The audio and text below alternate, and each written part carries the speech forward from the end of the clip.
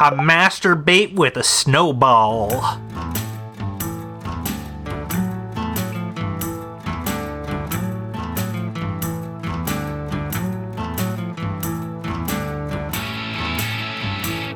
It's February 9, 2022, and this is Rare Encounter number 84.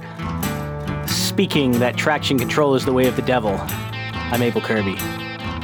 And finding PC parts in all the wrong places, I'm Cold Acid. I have non-politically correct parts, just so you know. Oh, I'm not talking politically correct. I'm talking about Persicons. Persicons. Are they like Opticons, or are they more like Decepticons? Both, but Japanese. What do you got there? I heard you opening something. I got a Red's hard apple and black cherry. I don't want to say the word cider because I don't think it really is. But it's a something. It has flavors inside it, just so you know. Ooh, flavors. So I'm drinking a flavors. All right. Not bad, actually. And what's that? That's good to hear. My drink comes from Mexico, but it is not Jarritos today. Ooh, is it his brother, Carlitos? No, it's Mexican Coca-Cola. Oh. Pew. Pew on Q. And how is that? What makes it Mexican Coke? Is it just the sugar? It's made in Mexico, and in Mexico, they can't use high fructose corn syrup for it, so they still use cane sugar to make the Coca-Cola. Ah, yes. Cane sugar. Which makes it healthier for you than the same Coca-Cola that we get here in Canada or you get in the USA. Every once in a while, I see one of those sodas and they have an advertisement on the side, made with real sugar. You know, it makes you think.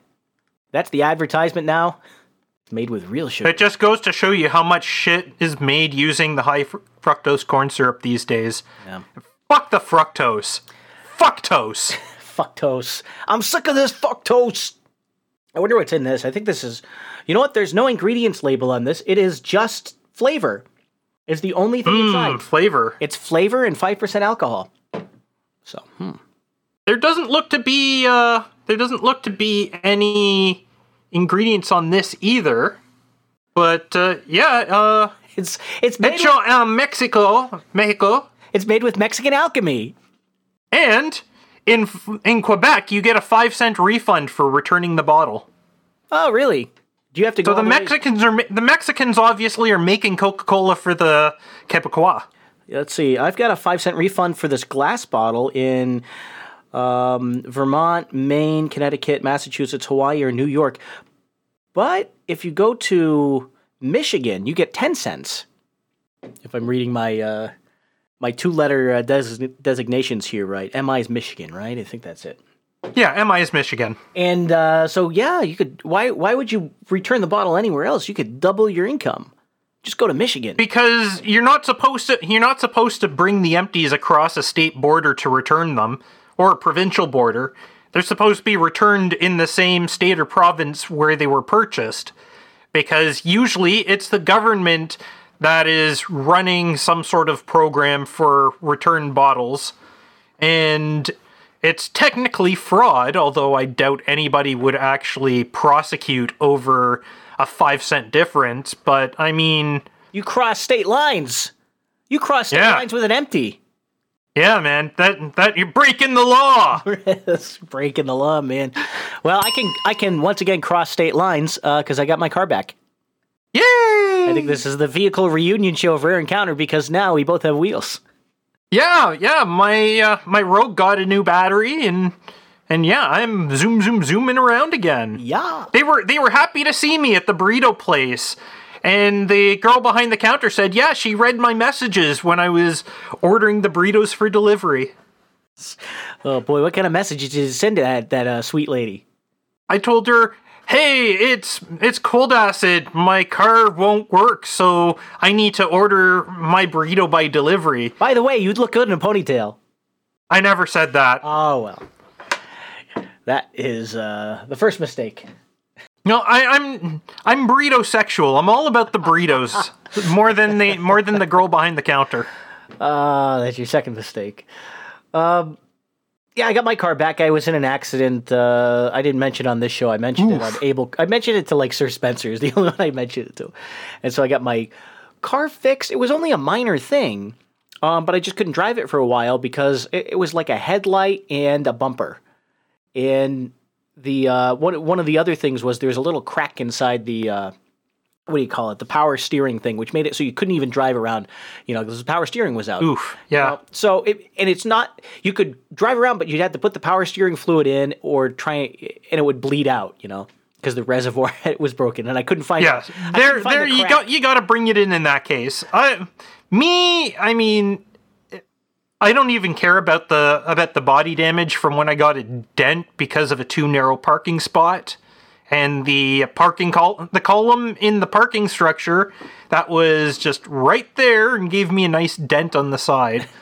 But other than that, like if I lost a light, I could replace it.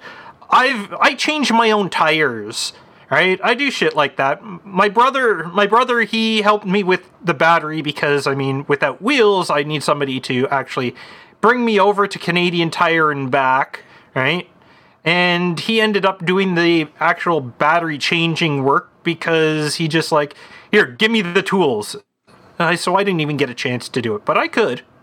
Yeah. This one was really held up because I had it was all going to be paid for by insurance. And unfortunately, that's always nice. The insurance company apparently approved the body shop that was going to do the repairs, submitted the estimate with the photos and the cost, and here's what everything's going to be. And they're waiting for the insurance adjuster to get back to them. And apparently, so I found out after like a week of waiting around, more than a week actually, it was more like 10 or 11 days of calling them and trying to find out, no one knows what's going on. We found out that they actually approved it like the same day but never told anyone. So in their system it was approved, but no, start the work and we'll pay for it was the bottom line. The shop wouldn't start work until, this gets approved, right? And somebody forgot to push a button, it was obviously. Just the stupidest fucking thing I've ever had to deal with. And I had the guys at the auto body shop. I was talking to them. I was just visiting with them. I would go by and chat with them and commiserate for a while. And they were telling me this is the worst they've ever seen an insurance company treat someone this time. And the guy at the rent-a-car place was completely befuddled at how terrible they were. So, yeah, it was a whole disaster on all sides because of the insurance company, of all things. Because they were idiots and forgot to send the message. It's very disappointing. And it's like no adjuster even saw the car, The agent was in Maryland. The actual car is in Ohio. The adjuster was in California. And no one can talk to each other. No one knows who's responsible for anything. It's absolutely infuriating. Welcome to the new world of distributed work. Yeah. So the good news was I found a local agent for my place. I went in and I said, "Hey, you gotta fix something." And we found out there was a couple things going on where they had we found out the truth of the matter and all that. And he helped it get sorted out. So it's concluded. That's good. But it was that's good people. It was just bullshit. The whole thing was bullshit, start to finish. Like if I knew the cost of my deductible isn't that high, but it was, so the insurance covered basically most of it. But if I'd known up front it was going to take this long and be this much hassle, I might not have even filed the claim because then my rates wouldn't have gone up. It's like the only thing that they did really fast was, oh yeah, we're going to look and see if it was your fault or not. And well, they did that overnight, but they couldn't do anything else outside of 4 business days. It's just bullshit. But anyway, there's the car. Here's something that isn't bullshit, though. What do we got? We got some donations and an executive producer for tonight. Our executive producer is a listener that I've never heard of before, Signs of a New Growth, who sent us in 1234 sats on Sunday. Yeah. Now, Signs of a New Growth is a band. Oh, cool. Yeah, I know who it is. Awesome. So we got bands listening to us. That's pretty cool. Yeah, Signs of New Growth was a podcasting 2.0. They're putting out music on RSS. And they cited Ablecraft as, oh, well, here it looked like a cool thing, so we wanted to do it too. And so they have a couple of songs out there, pretty good, and they're on the podcasting index Mastodon too. So yeah, it's cool. Good to see them. Cool. Yeah. Thank you, guys. We got some other donations as well. Anonymous donated twice in the span of 10 minutes after last week's show, both times with 100 or 1,000 sats. Now, I don't know if it was the same Anonymous or if it was two different Anonymi, so I'm treating it as two separate Anonymi instead of one. We also got another boost after our show last week from John Fletcher, who once again said, Fletcher says boost. I like to call him JF. JF. That's why I call fucking F. J fucking F. Nice. As I mentioned, Signs of a New Growth came in with 1, 2, 3, 4 sats with no message, and we have a number of boosts from C-Dubs, who is the creator of Boost CLI, which is what I use to be able to boost podcasts directly from my Lightning node instead of having to have some wallet that I put funds somewhere else into. He sent a boost of 333 sats with the message no Unicode. Another of 333 sats, which had a Unicode tank and boobs and victory. And yes, boobs are victory, that's for sure. And finally, a third one of 33 sats, and he says, now with a better progress bar. And it's true. After that, I did a poll, and there was indeed a better progress bar in Boost CLI. Cool. Yeah. This is great. Thanks to everyone who boosted C-Dubs. Especially, I'm really excited to get into Boost CLI stuff. Now, C-Dubs is the developer for that? Yeah, Boost CLI is by C-Dubs. Yeah, I need to get that running because it's another tool I need in my tool belt. And especially it's not that difficult to get it running, actually. So Boost CLI I have running on my actual computer, and to access the node, to access my node, I just use SSH to do port forwarding. So if you want to, you can run it directly on your node if you want to, right? By simply installing it on there. But for me, I'm happy not having to SSH into the node itself for that, but simply set up the tunnel. Yeah, do it all from my own computer. It seems like the safer way to do it too. Less code running on the node is probably better. In terms of stability. It's also a matter of I can have a properly adjusted macaroon for it rather than passing it the admin macaroon and it being able to do whatever it wants straight to the Lightning node API. Huh.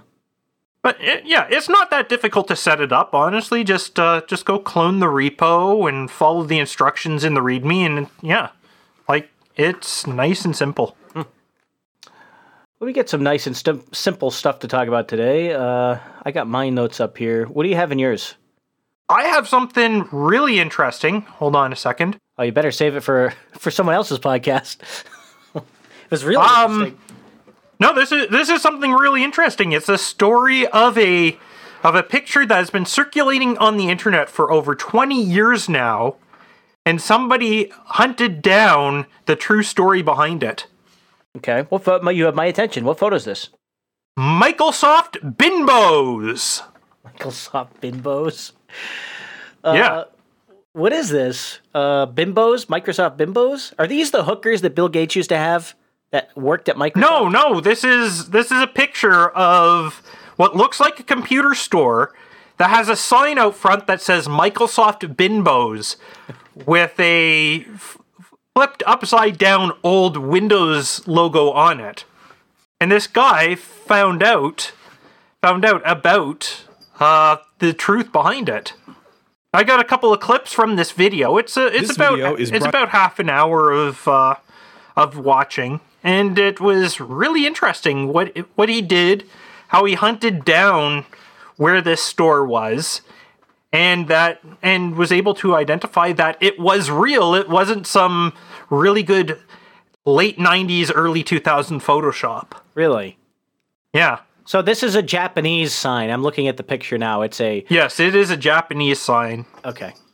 All right. I grabbed some interesting clips out of this, including the first thing is that Microsoft and Microsoft are very similar in Japanese, and it's simply a matter of changing one or two characters, and that's explained in the video. But apparently, according to the Japanese, everybody in the United States is named Mike or Michael. To the point that some J-rock band made a song called like "So Many Mike." So many Mike, so many Mike. Don't confuse me. That's good. Yeah, right. So many Mike, and their cover up. All Rook same. Yeah. You could do that too. Yeah, as Serpent points out in the chat, it's a one kana difference. There's a single mora that is different in pronouncing Microsofto or Microsofto. So it's a ro for Microsoft and a ru for Microsoft. You gotta love the ru. Yeah. To love the He had something else interesting to say about Japan in this video. Like, Japan in its totality is 150,000 square miles. The city of Tokyo alone has over 1.9 million buildings in it. It's a series of islands, but it's a series of very big islands, all right? Very big islands. Got it? Got it. Okay. Okay. Right. Yeah. So he was trying to find when the picture first showed up on the internet using Google and its ability to filter by time, and he actually found a different picture on a website called Alf's Room. Alf, like ALF? Yeah. Like Alf? Like Gordon Shumway Alf? No, like an elf named Alf, just A instead of E. Oh, so no puppets. And this is like the avatar of the guy who's been running this blog website since 1997 and is the image character for the website. God. So it's an elf named Alf. Okay. Yeah. Is he wearing tight pants? No, those are loose pants. No, they're pretty baggy pants, baggy trousers. Uh-oh. Baggy trousers, man. And yeah, Serpent says this website is still very 1997, and yes, that is part of what makes this website so great. Alf. I kind of want to go back to websites that look like this, you know? It's got a nice, innocent feeling that you don't get from all these overproduced Web 2.0 glossy websites. It's got a teal background like a dentist room. I bet it's mint flavored. It's definitely got the right color to be mint flavored. Oh boy! So after finding the Microsoft Binbo's picture on here that was taken in July 2001 with a better angle of the building, he decided he was going to try to use a VR version of Google Earth to identify the building in the city where it actually is. And it's a city in Gunma Prefecture. I forget the name of the city, but he had a very interesting experience when he started looking for the place. I'm still not sure how it happened, but somehow I was able to clip through the surface of the earth. A deep sense of dread formed in the pit of my stomach, and I couldn't shake the feeling that some sort of eldritch horrors awaited me on the other end of this journey.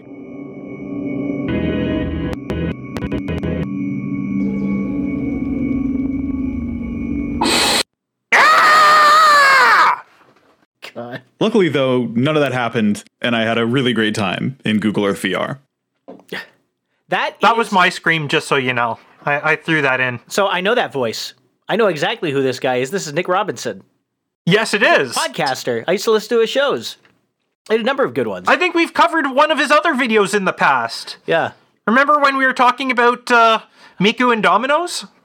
Oh, I was going to say Mario Cars. Well, yeah, that might have been No, it. he was the one. He was the one who was behind like finding the old CEO of Domino's Japan, and like the story behind the Miku AR thing. I love Nick's stuff. Where you could like use this phone app and point it at the Domino's box, and she'd show on top and dance and sing. He always has good stuff like this. He had a bit about an indie, like a trash video game called Mario Kart, and then Mario Kart 2 showed up, and it came out and it had like his voice sampled in the soundtrack. And Nice. So he did a review video, not knowing ahead of time that he had clips of himself in the game. It was fucking phenomenal. Boy. But anyway, Microsoft Bimbos, that's BINBOWS, for people who are just listening, but pronounced Bimbos. I love it. Here it is. Kawaikimachi, Maebashi City, Gunma Prefecture, Japan. Kawaii. Shooting date, July 20, 2001. Cool. That's the original photograph from Alf's room. No, the photograph from Elf's room is a different one with a totally different angle of the building. Okay, so what's the whole origin of this whole thing? Who was taking these photos then? And how'd they get This photo was taken by the guy who runs Elf's room. His name is Yoshinori Adachi. The one that is so popular and widely circulated on the internet, nobody knows who took that picture or when it started showing up. Apparently there's fan art. Yeah. Of Microsoft Bimbos on Newgrounds as a fan art. And there's also Elf there. It's very Zelda-esque. Yeah, an elf named Elf. Well, cool. Is that the punchline? I've got a couple more clips from this. One thing is, it's very interesting. He's actually used Google Earth VR to introduce people to virtual reality. And one of my favorite things to do when showing somebody VR for the first time is dropping them into this game and taking them to some of their favorite places, their childhood home, their favorite vacation spot. For the right person, taken to the right place. Damn, I sound like the G-Man. The right person in the right place can make all the difference. No, but like for real, putting the right person in Google Earth VR can have some pretty genuinely emotional results.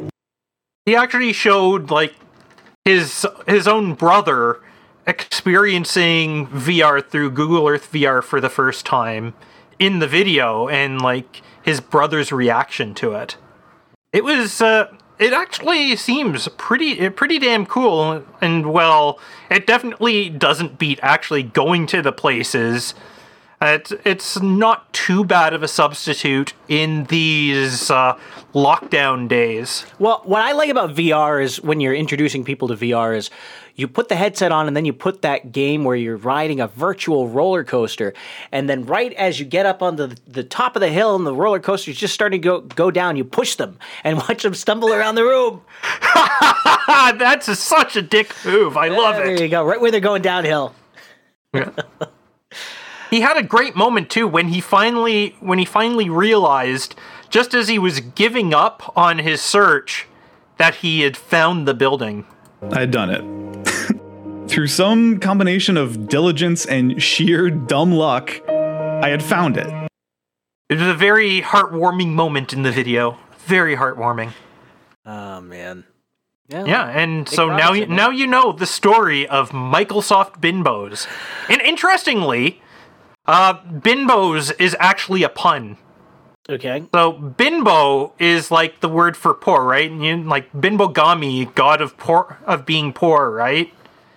And so bimbo combined with Windows because it's a used computer and computer parts shop. I see. I understand. Yeah.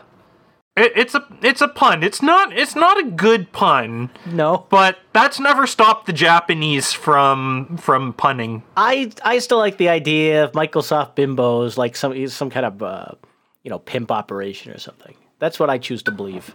Since we get to believe whatever we want, right? That's how this world works. Thanks. You know what I'm picturing now? Bill Gates in a purple suit, fuzzy hat, and a cane with a big-ass diamond on it. Yeah. Pointing out cyborg women that you can have cyber sex with. Cyber. That is. And now I want somebody to actually draw that. You know, Do we have any artists among our listeners? Do us a favor.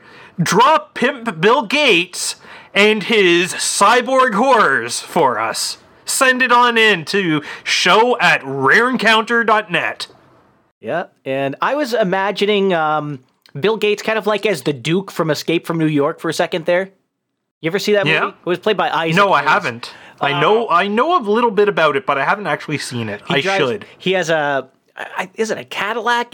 Instead of headlights, he has chandeliers hanging off the front of the car. He's the Duke of New York. What? Yeah, it's this wild thing. He runs New York. That is pretty wild. Chandeliers instead of headlights. That's pretty awesome. It's crazy. So the premise of the movie is they seal off Manhattan and they make it a prison colony, but then somehow the president gets locked in there, and that's the his Air Force One crashed in New York or something, right? And the special agent, what's his name, Kurt Russell, has to. Let's see, he hang glides in. Snake Plissken. He hang glides in and has to land on top of the World Trade Center and then fight his way down.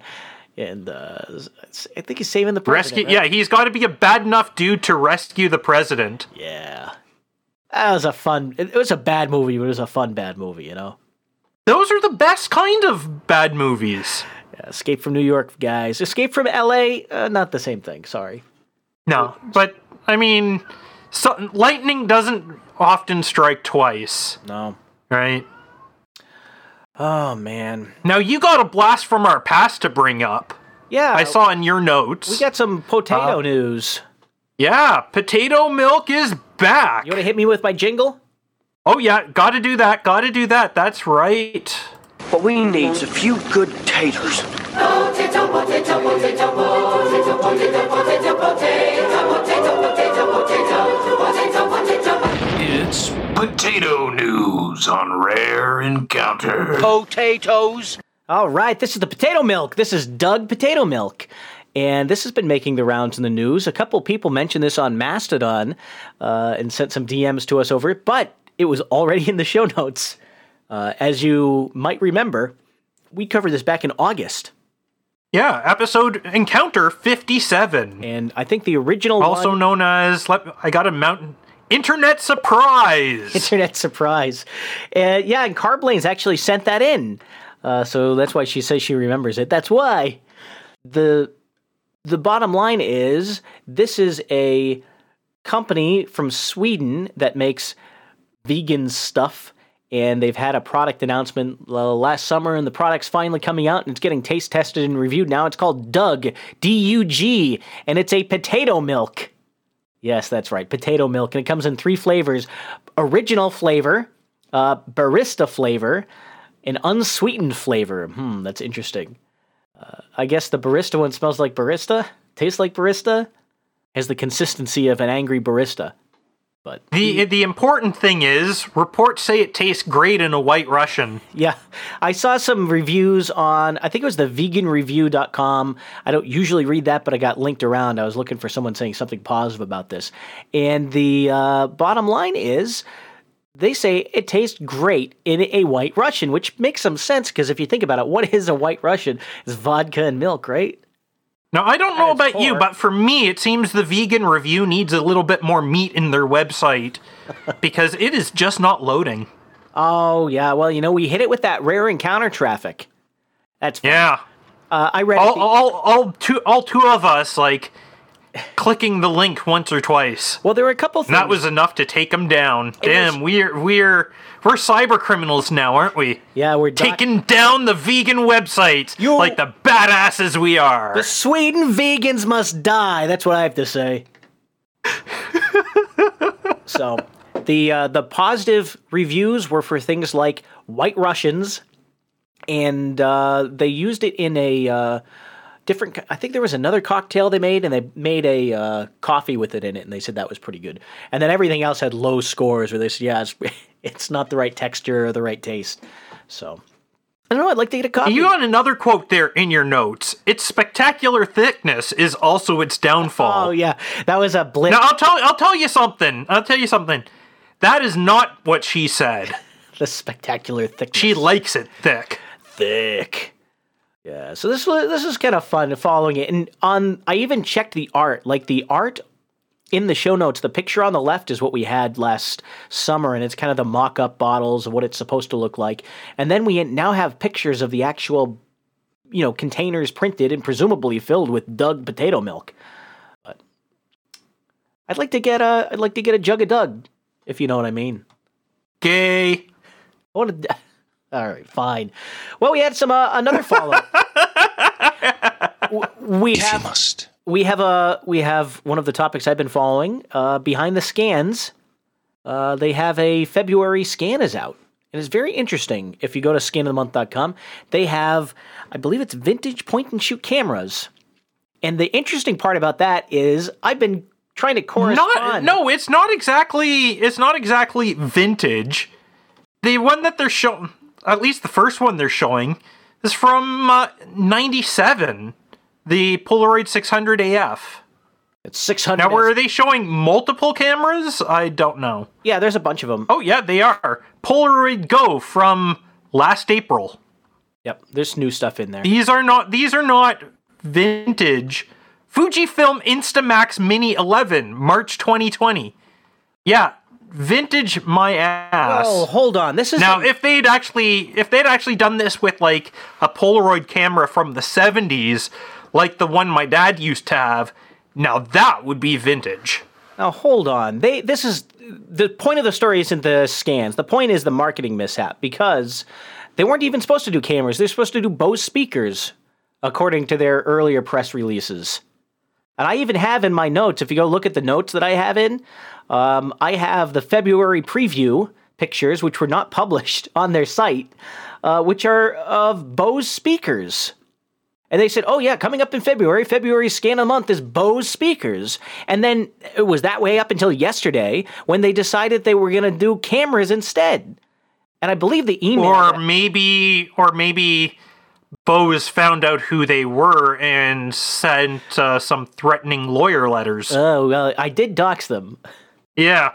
So it's your fault. It's your fault that we're not getting the Bose speaker scans. Thanks, Abel Kirby. No, I went and saw their copy for this before, and they discuss it as if they're taking cameras from the 1940s, and the cameras, we explore instant film cameras dating back to the 1940s. So the copy they send out to everyone made it sound like it was a bunch of vintage cameras. The copy right before that said it was Bose speakers. Then when you actually get to the site, it's like, cameras released this month. So yeah, I don't know what's going on with scan of the month, but... Maybe you need to dox them again. They need to sort this shit out. Also, I'm not sure of the date on here.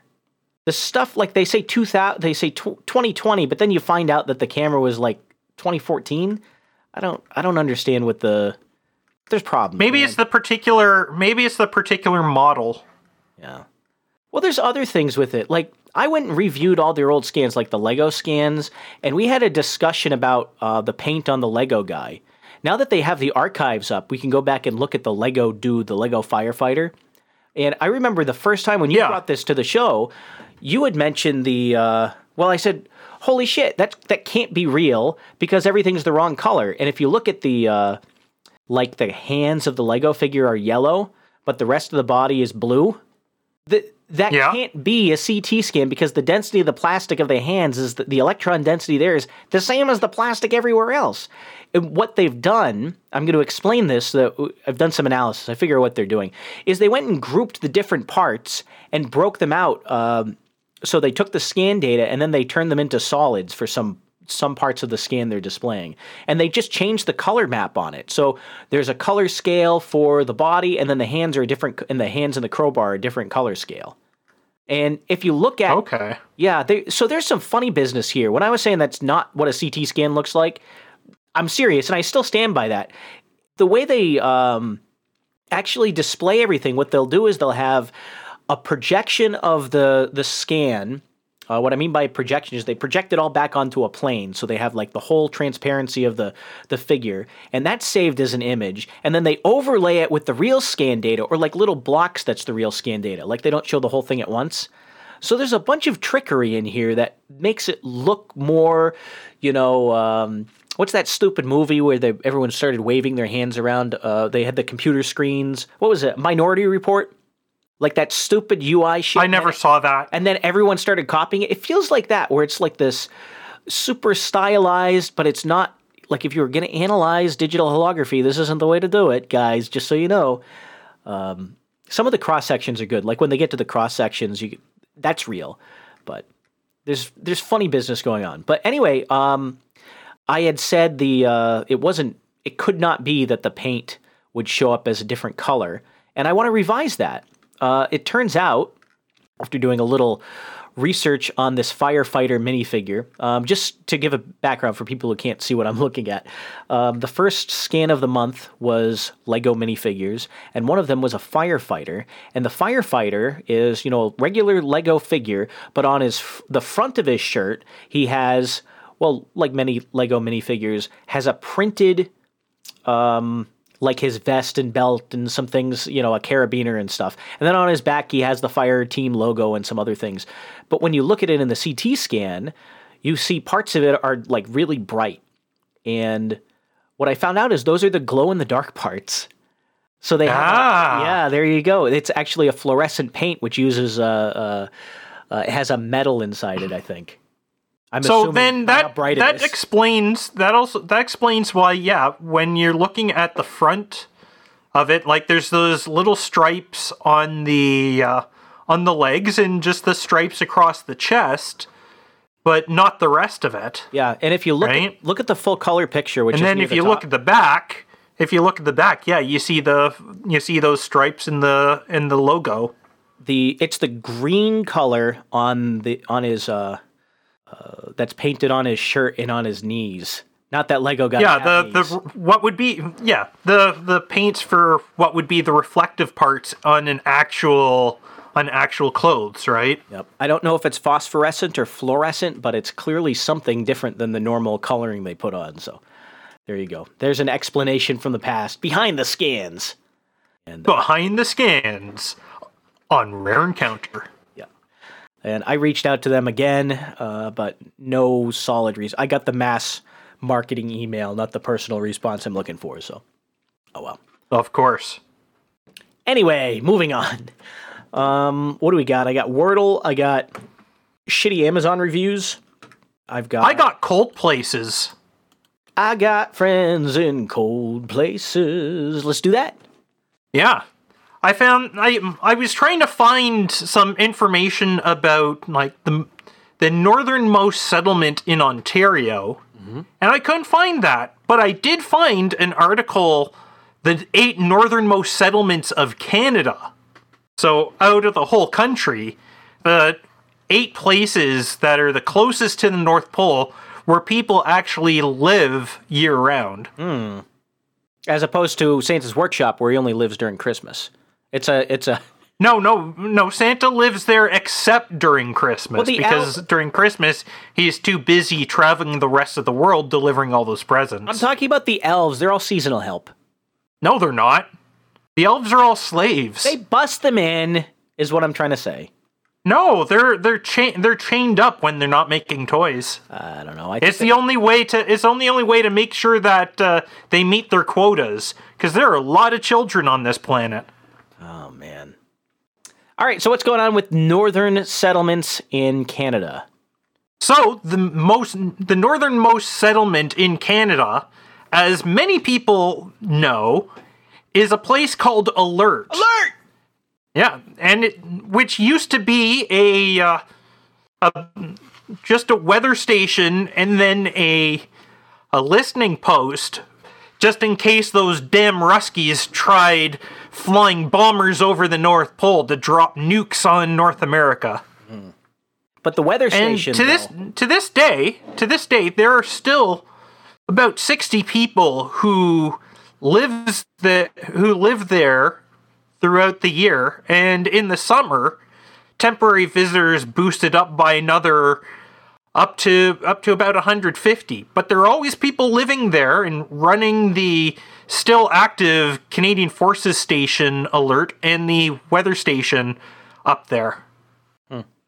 At number 2, we have another essentially closed settlement, a place called Eureka, which is on Ellesmere Island, just like Alert, but is a bit further south.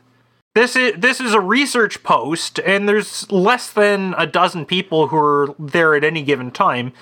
But since it also remains consistently staffed, it's considered a permanent settlement. Okay. The third is Grease Fjord, also on Ellesmere Island, and this is the first place that is an actual public settlement.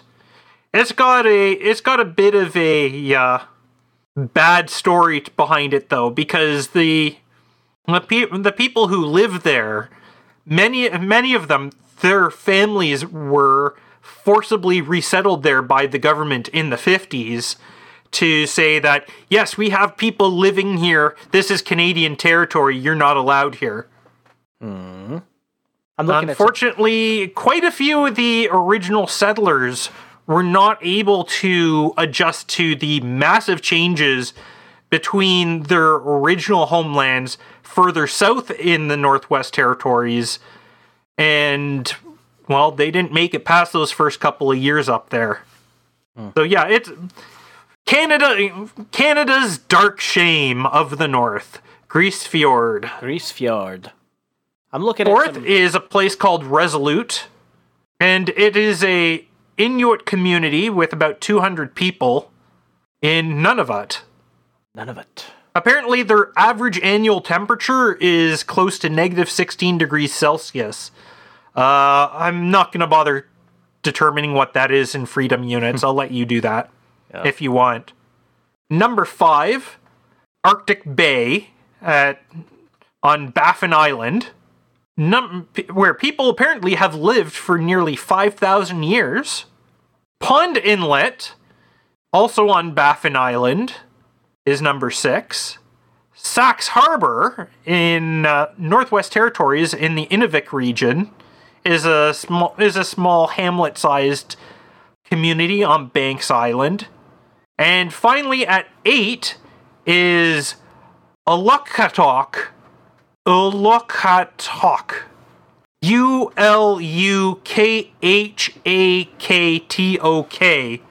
And it's on Victoria Island in the Northwest Territories. Jeez.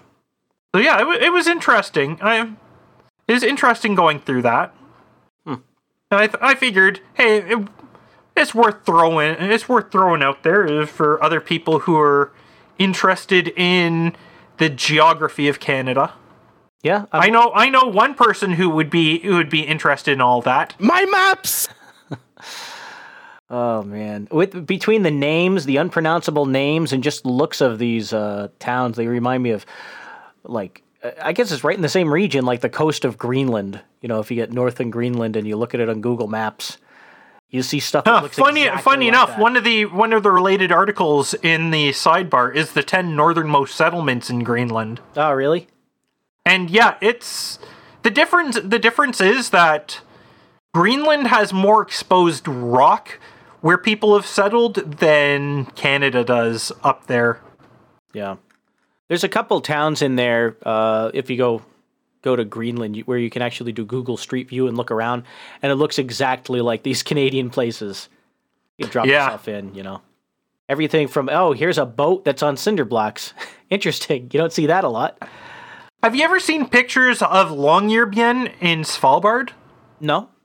Oh, they got practically rainbow-colored houses. Every house is in a different bright color, or every fifth is the same color or something. But yeah, they have very nice looking houses there, because otherwise all you're seeing is white and a bit of brown on the ground and white and blue in the sky. I take that back. I know exactly what you're talking about. I've seen these areas. Yeah. And you got to do things like that so that the people don't get so depressed with the lonesomeness of those places that they going off themselves. I could get so lonely I could die. Yeah, you got to have something going on to stay there. It seems like it's, I don't know. What do you do for fun? I look at the rocks, and then I look at the red paint, and then I look at the blue paint, and then I look at the rocks again. That's fun. I masturbate with a snowball.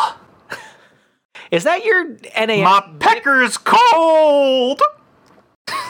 Is that your NAS blipping? It shouldn't be. That's not mine. Oh, shit, it is. Blipping all over things. I thought I had that muted. Must have been those videos I watched earlier. Oh, man. I'm looking for restaurants, man. Where do you eat? I guess you go fishing, and then you eat what you catch. And then you also catch. Yeah, you pull up the fish and you leave them to dry, or you pull up a shark and you bury it under the rocks on the beach until it's fermented, and there you go, northerner food. Yeah, there you go. No seasoning needed. Everything's bland because it doesn't spoil. You just leave it outside. There's it actually doesn't go bad. When I was at my brother's on Saturday for More Tainted Grail, we actually watched while we were having our dinner this video where a guy was like explaining volcano bread that they have in Iceland, and also described some of the other things like the dried fish that is essentially fish jerky and things like that they have with a nice pat of butter on them, because otherwise you might break your jaw trying to chew this shit. I don't see a lot of cows. Maybe they have cows in Iceland. They've always had cows and goats there, but goats sound more like not too many. And until the 20th century, certainly not enough to live on solely as your source of protein. Yep, I've got potato farms in Greenland. Great. Cool. Greenland began to produce potatoes at Bay North. But I'm not talking Greenland though. I'm talking about Iceland. Iceland though. Yeah. Now you got some more stuff to bring to the show today, right? I got a couple things. You got a couple of videos. Let's see. I got the some NFTs. There was an article from, I think it was from Cracked. I don't want to link the article, but they had a video inside it which had some, I don't know, like mean takes on NFTs, and I just clipped a couple of these. I like that they couldn't be more than my takes on them. Well, they couldn't be meaner than my takes. Let's listen to a couple of these. These are explanations of what NFTs are, and I'm glad this sort of thing is getting more exposure. Back in the stupid ages, I could own a nice Rembrandt, and you could own, I don't know, pregnant Sonic the Hedgehog on soiled Arby's napkin. That's a mayonnaise stain. Sure it is. So I think that was in the Nick the Rat collection. And this is a guy, Roger, who's talking with an artist, and it's just a little banter back and forth, bitching about NFTs. Here's part 2. But why waste all that time hanging a painting in your home like you're some sort of Renaissance baronet, when you could just pay to associate your name with a JPEG of a fecund echidna? So you're saying that I should collect art by purchasing exclusive ownership to a piece someone posted online? What is this, the 31st century? No. You can only pay to associate your name with a URL where an image is located. Sure, everyone else on the planet can still look at it, but you can rest easy in the knowledge that you're the only one who owns a computer picture of Master Chief making sweet love to Mega Man. So it kind of shows you where it's going. Oh, God. I like his explanation. It's just you're associating your name with something else, with a URL to a JPEG. I think we talk about, he goes on to talk about what happens when the JPEG goes offline. Okay, but what happens if the URL goes offline? Yeah, that gone. So people are paying to pretend to own a link to an image, not even the image itself? Not even the ugly image itself. Despite all my highfalutin talk of empowering artists, most NFTs look like the creations of concussed children, force-fed Alice in Wonderland drugs, because Raj Club profits by churning out sales as fast as we can, while the hype monster still lurches forward. Look. Do you want to sell your art on Raj Club alongside masterpieces such as this? No thanks. Well, that's fine. I'll just have bots scrape all of your artwork anyway. NFTs are completely unregulated, and thousands of images are sold without permission from the artists who created them. One market. Yeah, there you go. And so this is, I got one more to wrap this up with, but before that, we gotta share the analogy that Metis just posted in the chat. Yep. And he said, it's like being married to a chick, but everyone else fucks her, but you have the marriage certificate. Yes, you have the marriage certificate. She's my wife. My wife. Even though everybody else is railing her. The Yeah, I'll start it over. That can't all be legal. Who's going to stop me? The government? They still think kids are using fax. I just want to pause for, I like that little, who's going to stop me? The government? That can't all be legal. Who's going to stop me? The government? Yeah, it's a good little ISO. They still It think is kids too bad. are Too bad using for the backing machines music. Yeah, it is. to sext. Wait, if the market is unregulated, how does the fact that someone owns an NFT mean anything? Because what we're really selling is a status symbol. It's like a fast car or a fancy suit, except you're only pretending you own a car, while a group of people with more money than taste agree that you make very convincing vroom vroom noises. And that was all I clipped. The rest of it was kind of stale. We don't need to hear Vroom the technical- vroom. Vroom vroom. That was very convincing. Hey, Cold Acid, that was a very convincing vroom vroom. Thanks. I paid $700,000 for it. For that vroom vroom? Oh yeah. I'm working on a zoom zoom. I'm gonna zoom zoom out of here one day. I got my zoom zoom back. That's all I'm happy about, you know. Yeah. Well, that was the NFTs. I'm just glad they had more of that sentiment is getting out there. It was too often you see the breathless news story about NFTs and here's how great they are and here's what's new, or you see the commercial about NFTs and how great they are or whatever. And I mean, this Sunday the Super Bowl is coming on and there's going to be very high value commercials, very expensive commercials that are going to talk about crypto. If you watch it, you're going to hear about them. If you don't watch it, you're probably going to hear about them anyway, because the roadmap... Because everybody else is going to be talking about them.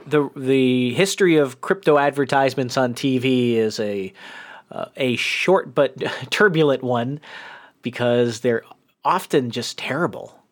They either reek of a scam, or they're trying to convince people to do something they're going to lose money on. It's just fucking stupid. You know how I see it? 7/16 of the cryptocurrency and blockchain sphere are charlatans.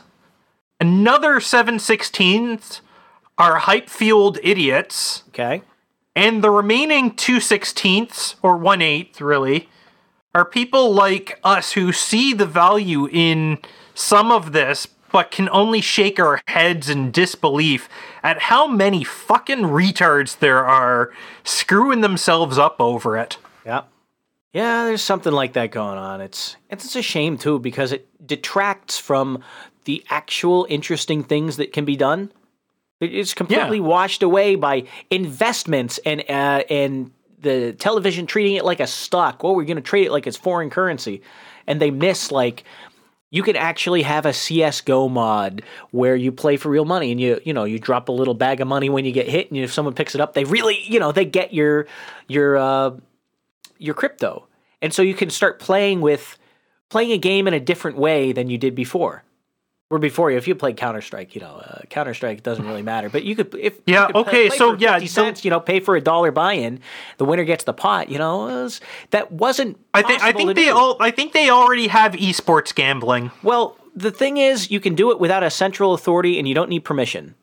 And you can do it in a way where where the government can't take the money from you after they find out that you did it illegally. Yeah, you could always like put money down on the bar and have the guy next to you make a sports bet with you, but it was hard to do with someone in another country without going through a third party like PayPal or something. And everyone wants their fee, and everyone wants in on the action one way or another, whether it's trying to stop you because they don't like what you're doing, or they just want to tax you, or they just want to get a big exchange rate because you're changing currencies.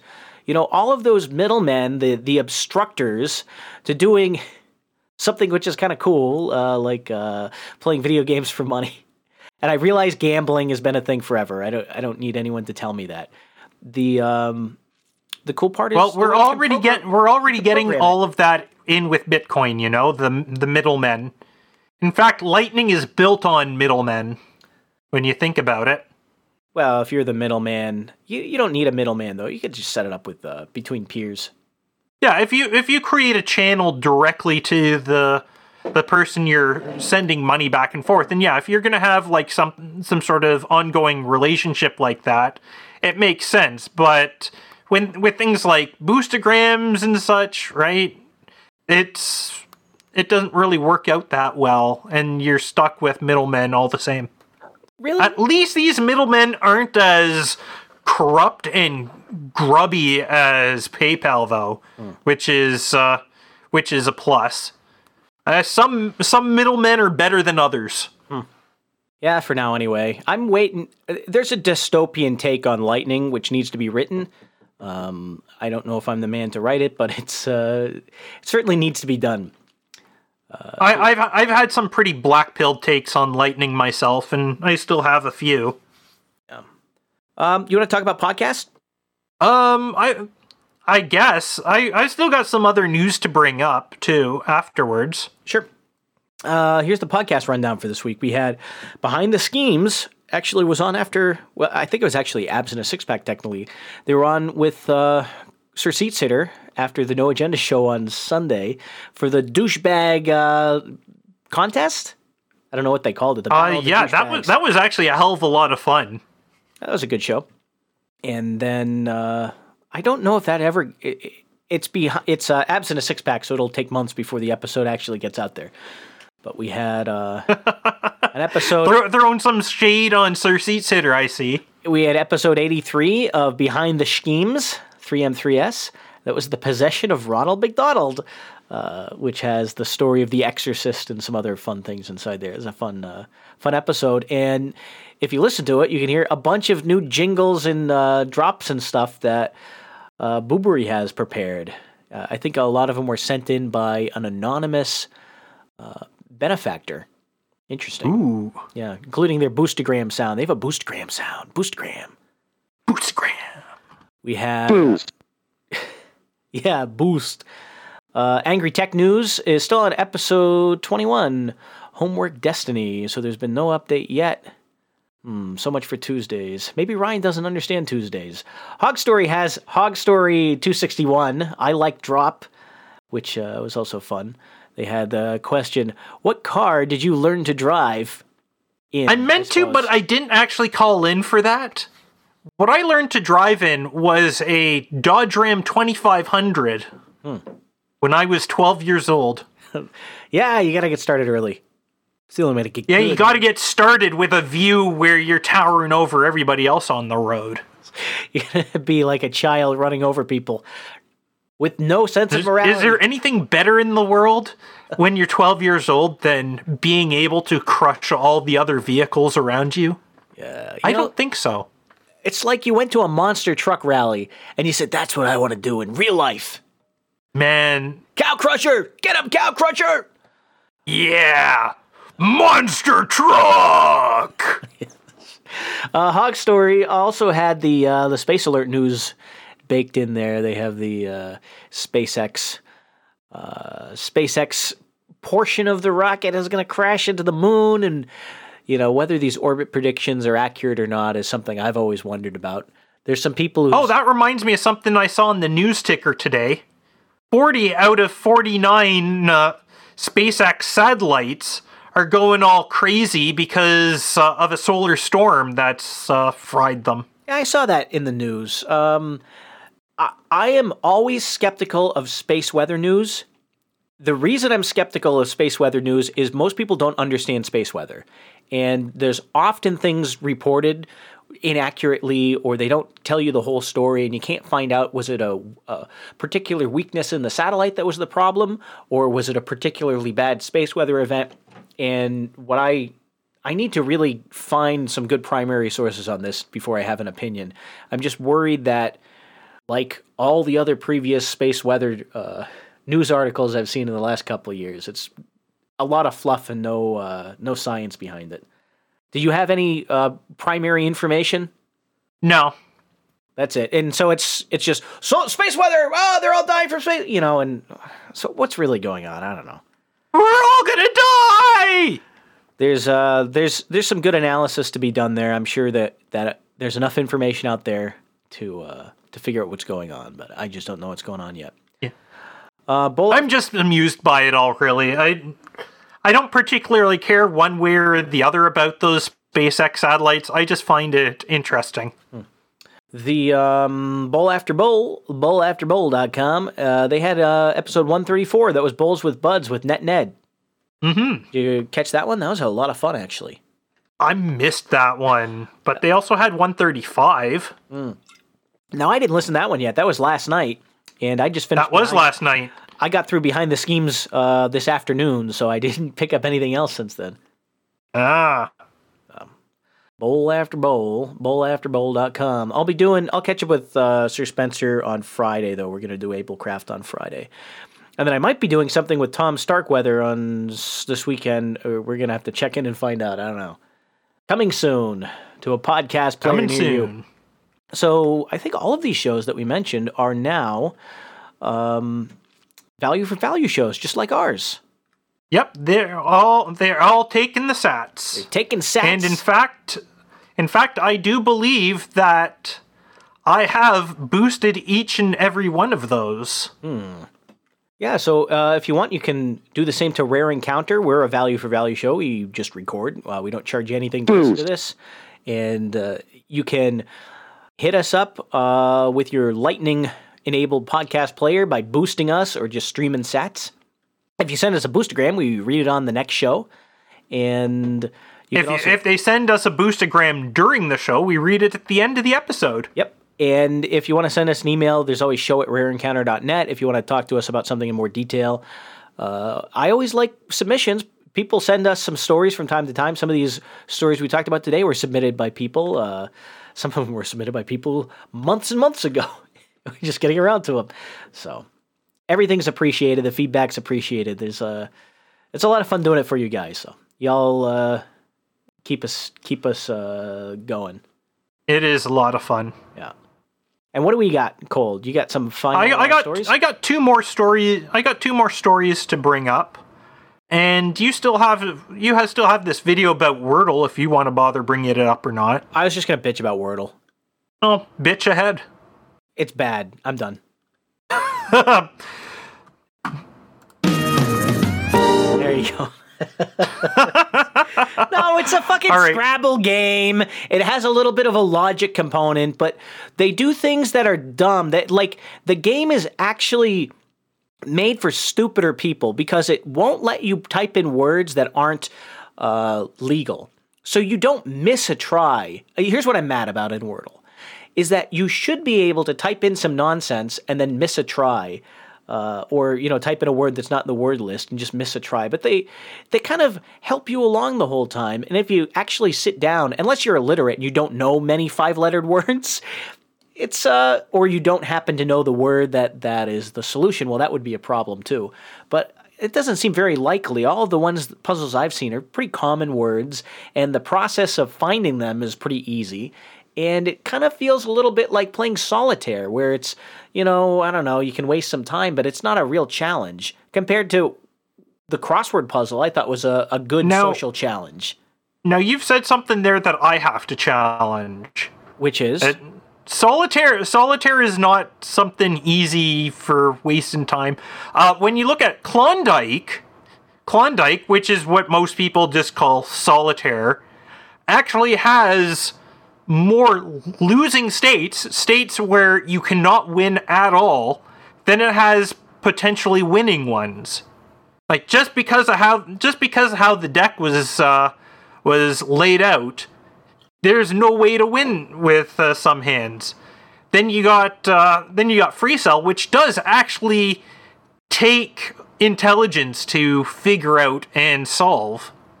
So you can't just blow off solitaire games like that. They're all for losers. No one should play them. The problem with Wordle is that it's really popular, and I hate it for that. Oh, I'm sorry. I was honest there. Let's scratch that part out. No, the New York Times bought Wordle, and they played. Which is enough to make people not play it, or at least make it that they should not play it. Well, there's a number of clones. There's a number of basic bitch statistic videos where they talk, here's the probability of this and that, whatever. It's boring. Solving Wordle using information theory! Yeah, okay. That'd be a nice high school science project, thank you. It's not it's not interesting. It feels like it's the same shit. I feel like I've seen this problem solved 1 billion times before. You know, except that now they're making it easier for idiots to solve it by making sure that you can't do anything wrong. No, that's the real problem. We have to take the training wheels off of everything. Yeah. No training wheels on my words. That's what I slay.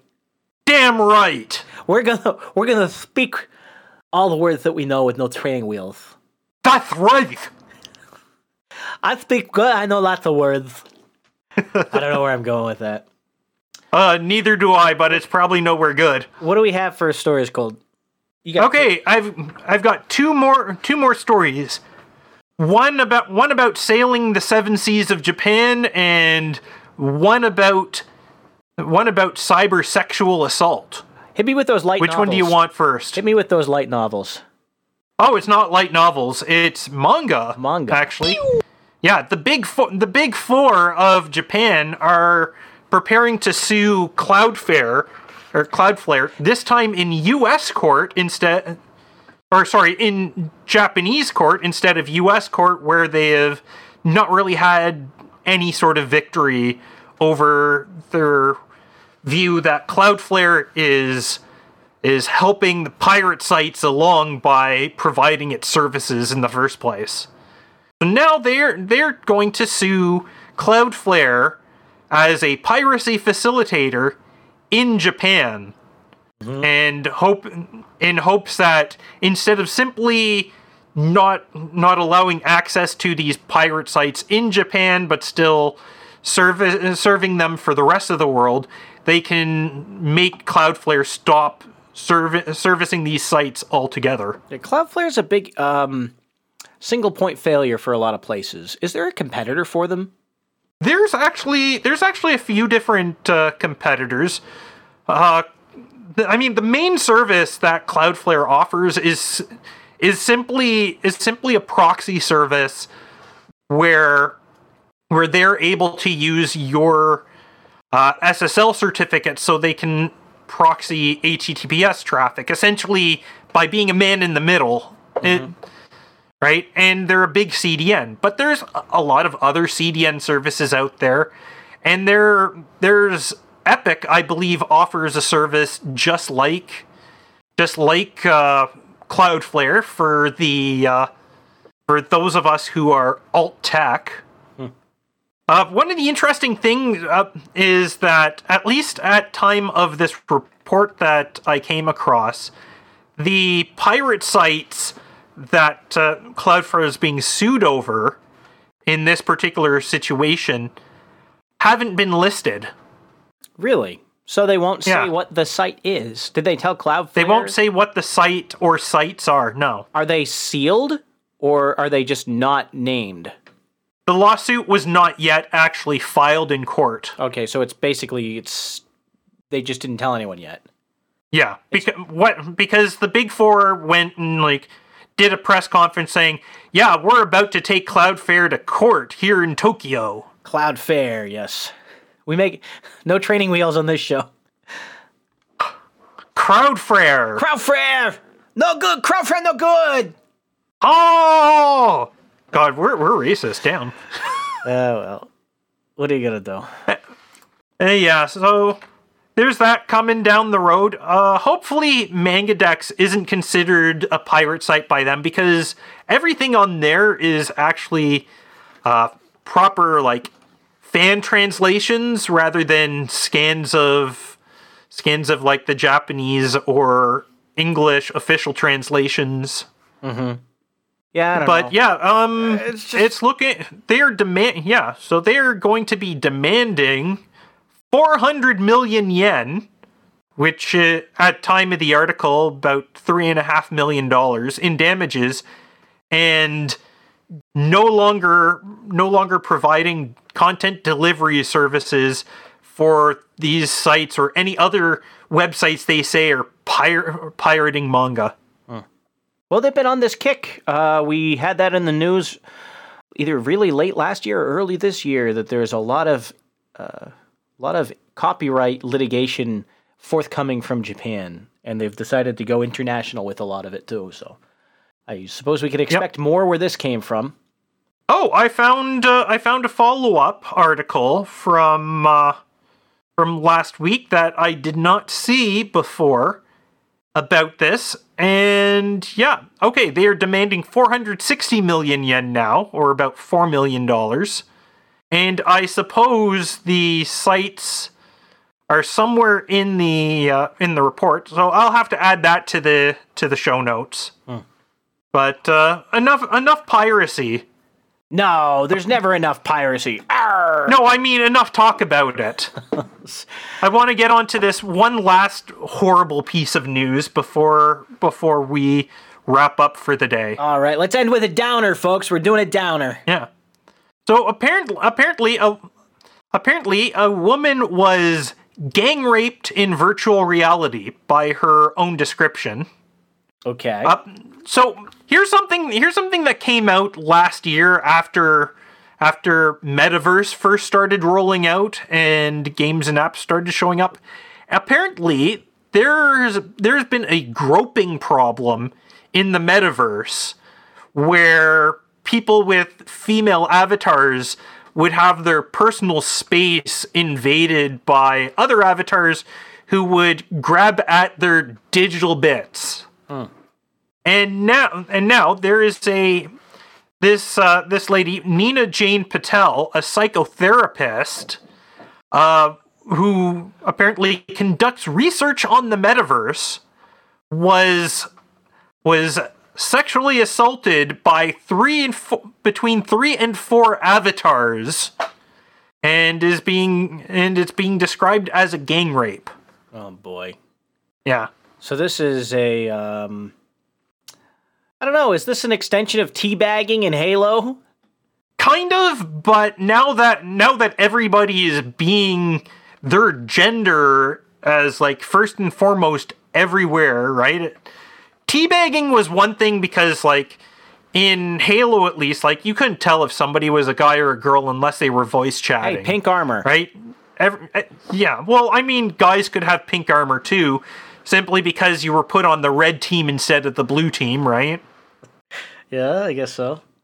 And teabagging was just asserting dominance on somebody you owned. Yes. It's a different sort of thing where it's like somebody's like coming up to you because you have this female avatar and they're moving their VR hands to grope your digital breasts or ass. This is Facebook's fault because they enabled it all. This is Facebook's fault because they exist in the first place and decided that something like this was a good idea. Avatar should not. No, I've heard that they're now adding something where you can actually have like a user settable personal space that other people can't enter into, and other people will just bump off of you to deal with the groping problems. But it's like I don't know, just weird news to me. Well, you know, people are assholes on the internet. That has always been, and that will always be. It's just that they never considered how many different ways people could be assholes once they had a humanoid form in VR on the internet. You know, some people are too much of a wimp to play on a PvP server. And I think this is kind of the same thing. It's like if you're gonna expose yourself to being harassed by going onto a server where that kind of thing could happen, you shouldn't be surprised when it does.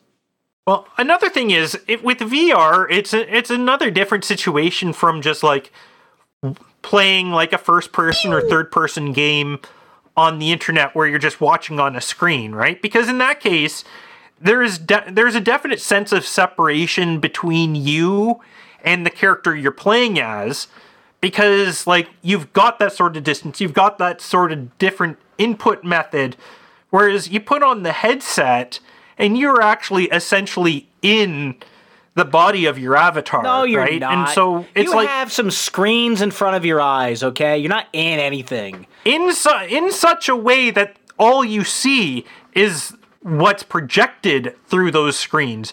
You don't see the screen itself. Your entire field of view is what those screens show you. You don't have anything else. Like me sitting at my desk here, right? I can see the rest of the room. I can see the borders of my monitors. I can see my keyboard and my gamepad and the switch on my desk. I put on the VR headset, and what I see is the world of the game and nothing else. Right? And so there's some things that just tick in people's minds because of that, and it makes them identify even more with the avatar in the game than they would just watching something on a regular monitor. And I think that's something that actually does have to be considered when moving to VR everything. All right, I'll hold my tongue on the rest. What do we got to wrap the show up? You got some boostergrams? I heard one come in. Yeah, we got boosts out the ass.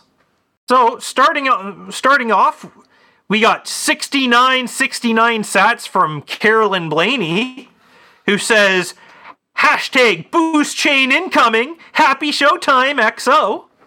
Next, we got 3369 sats from Sir Spencer, and he said, hash boost chain motherfucker. Gotta get a pew in there for the car wreck insurance fiasco. Shout out to Hog Story Contest, candy received. Keep it fruity. We also got 2323 sats from Boobery, who says, you haven't even seen my boost form. And just moments ago, one more from Boobery at 6969 sats, and he says, /me charges up. Me charges up. All right. Well, thanks, Carolyn and Boobery. I'm a charging my laser. Charging your laser. Well, I think charging down. Shoop de whoop, dudes. All right. Does that conclude that? I think that does. Yeah, I think that concludes the episode here. And a hell of an episode it's been. Oh, yeah. I think we ran long. We did. Long? Yeah, we ran long this time. Yeah, we ran long. Oh, well. Until next time, I've been Abel Kirby. I've been Cold Acid. All right. Keep it fruity, boys. Adios. I had a good woman, but she lay down, honey, and died. Oh, I had a good woman.